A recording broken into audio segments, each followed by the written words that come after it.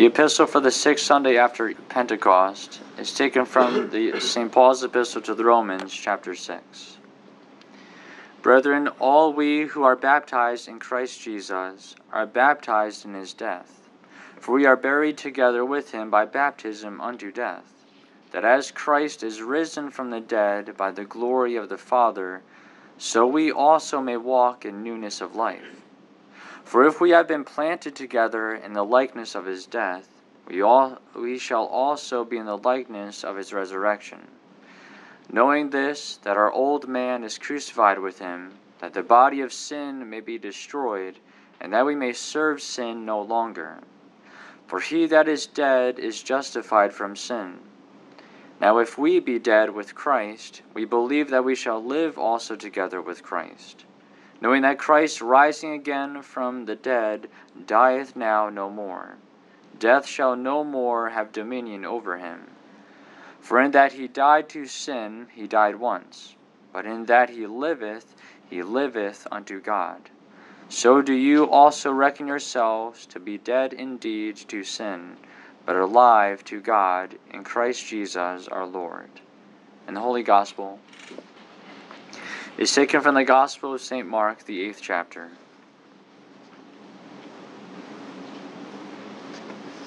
At that time, when there was a great multitude with Jesus, and had nothing to eat, calling his disciples together, he saith to them, I have compassion on the multitude, for behold, they have now been with me 3 days, and have nothing to eat.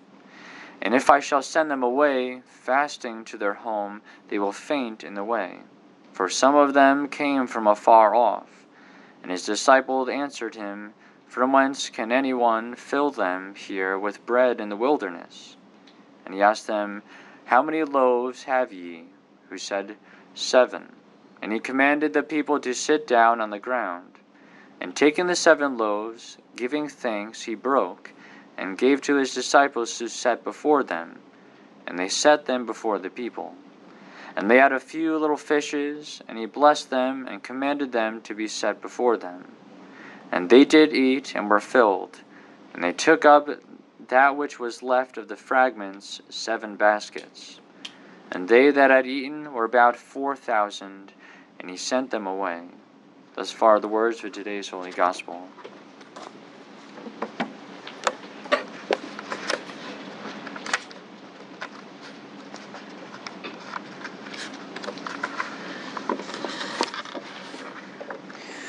One of the soldiers with a spear opened his side.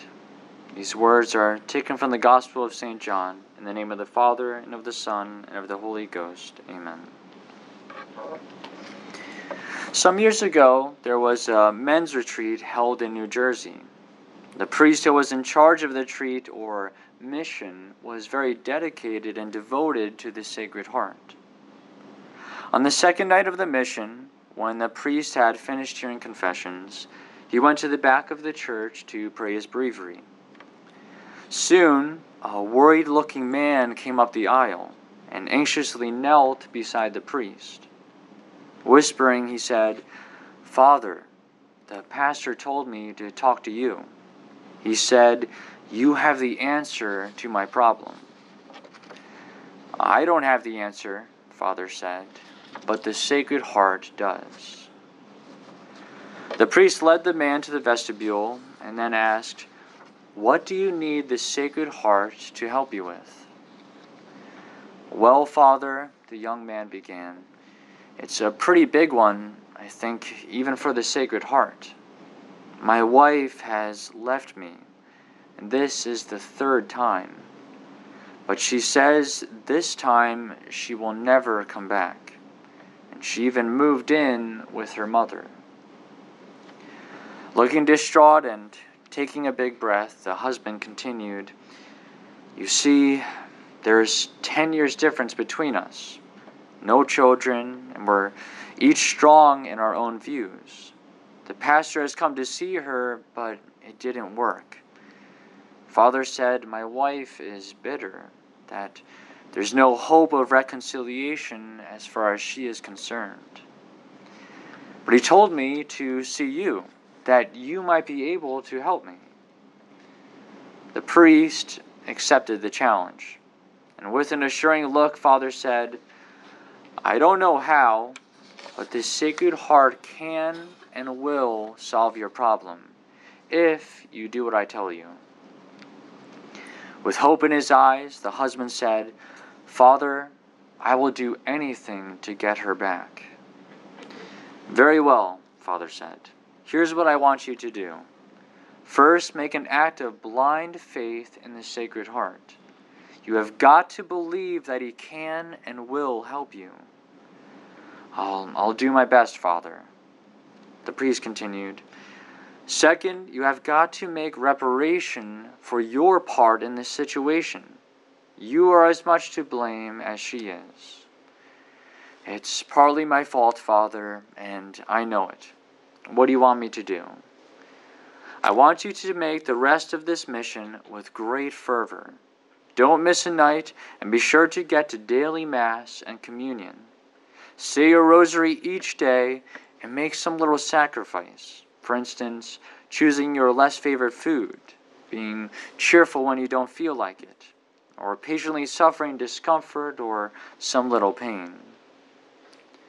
The husband promised he would do his best and that he would pay the price. Then Father said, "All right, here is the final thing I want you to do. When your wife comes home," at these words, the husband looked a bit surprised, and yet Father went on, "That's right. She will be back, and I know it. And the first thing you do is show the Sacred Heart you trusted him all along, by enthroning him as the king and center of your home." The husband, still astonished, agreed.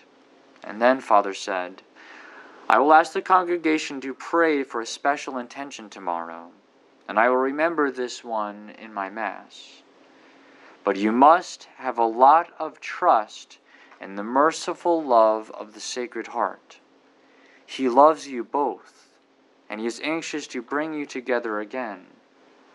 Confidence is the key to his heart."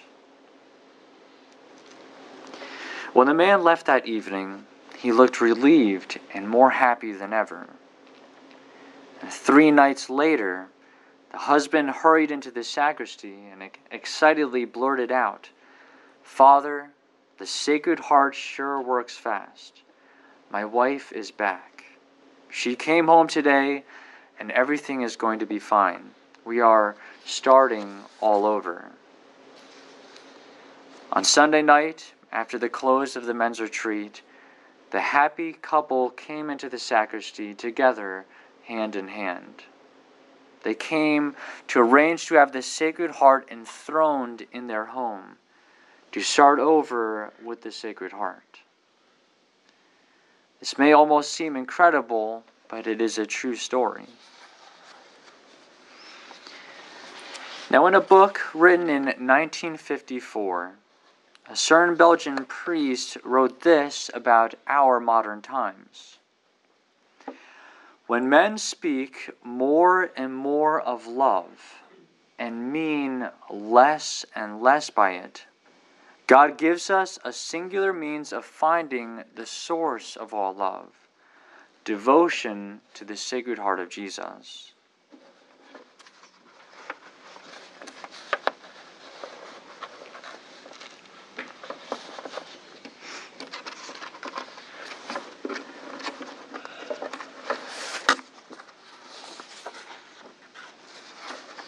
Now, it was only in 1856 that Pope Pius IX extended the Feast of the Sacred Heart to the Universal Church. But this devotion is not new. It was actually requested by our Lord himself of St. Margaret Mary in the 1600s. But even before that, this devotion was spread by saints like St. Mechtild and St. Gertrude in the 1200s, and by St. John Eudes in the early 1600s. But the origin is actually from Mount Calvary, of course, when our Lord was crucified beside the good and the evil thief, and the soldiers came onto the mount to make sure that the three had all died. So the soldiers came up to each of the thieves and broke their legs. But when they looked at our Lord and saw that he was already dead and exhausted from all his passion, they only pierced his side with a lance, and he opened his sacred heart.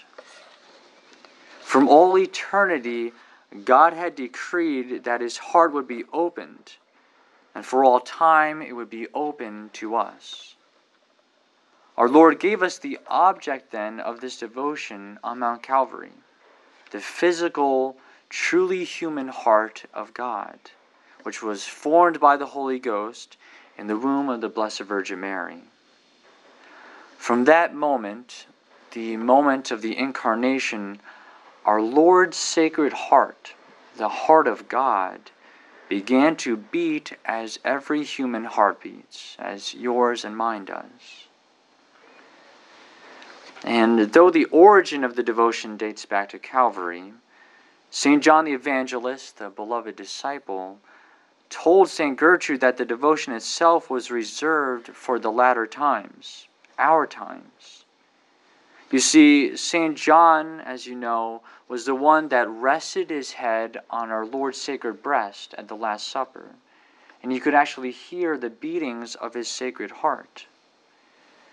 And St. Gertrude in the 1200s, she also was given that same grace.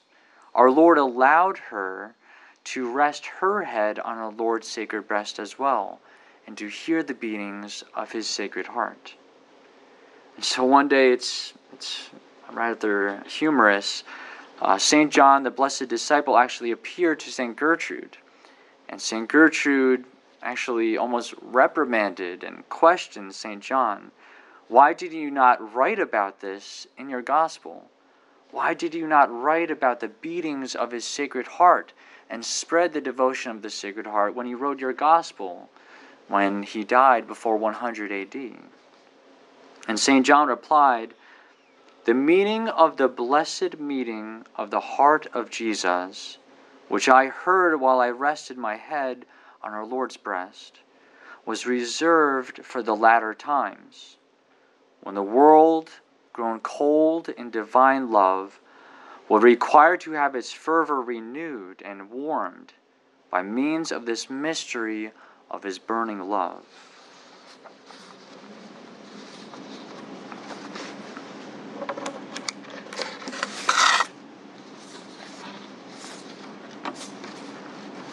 And so, this devotion was reserved by God for our times, the latter days, when the world had grown cold in his divine love.